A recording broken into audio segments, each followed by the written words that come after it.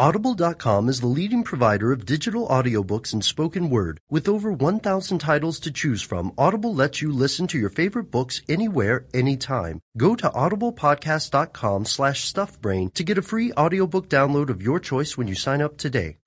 Welcome to Brain Stuff from HowStuffWorks.com, where smart happens.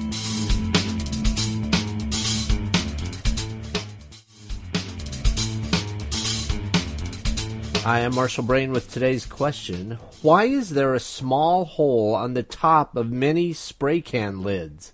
For example, if you have a can of Pam in the kitchen, the cap will have a hole in it.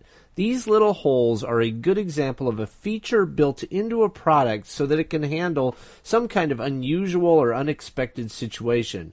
We don't think about or see these situations in normal use of the product, but the feature is there to handle them when they pop up. With a can of Pam, the lid fits very tightly.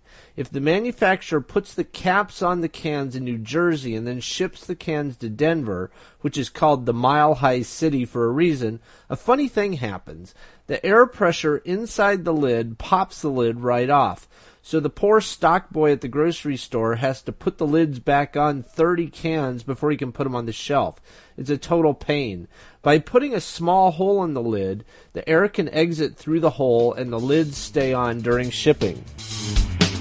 For more on this and thousands of other topics, visit HowStuffWorks.com.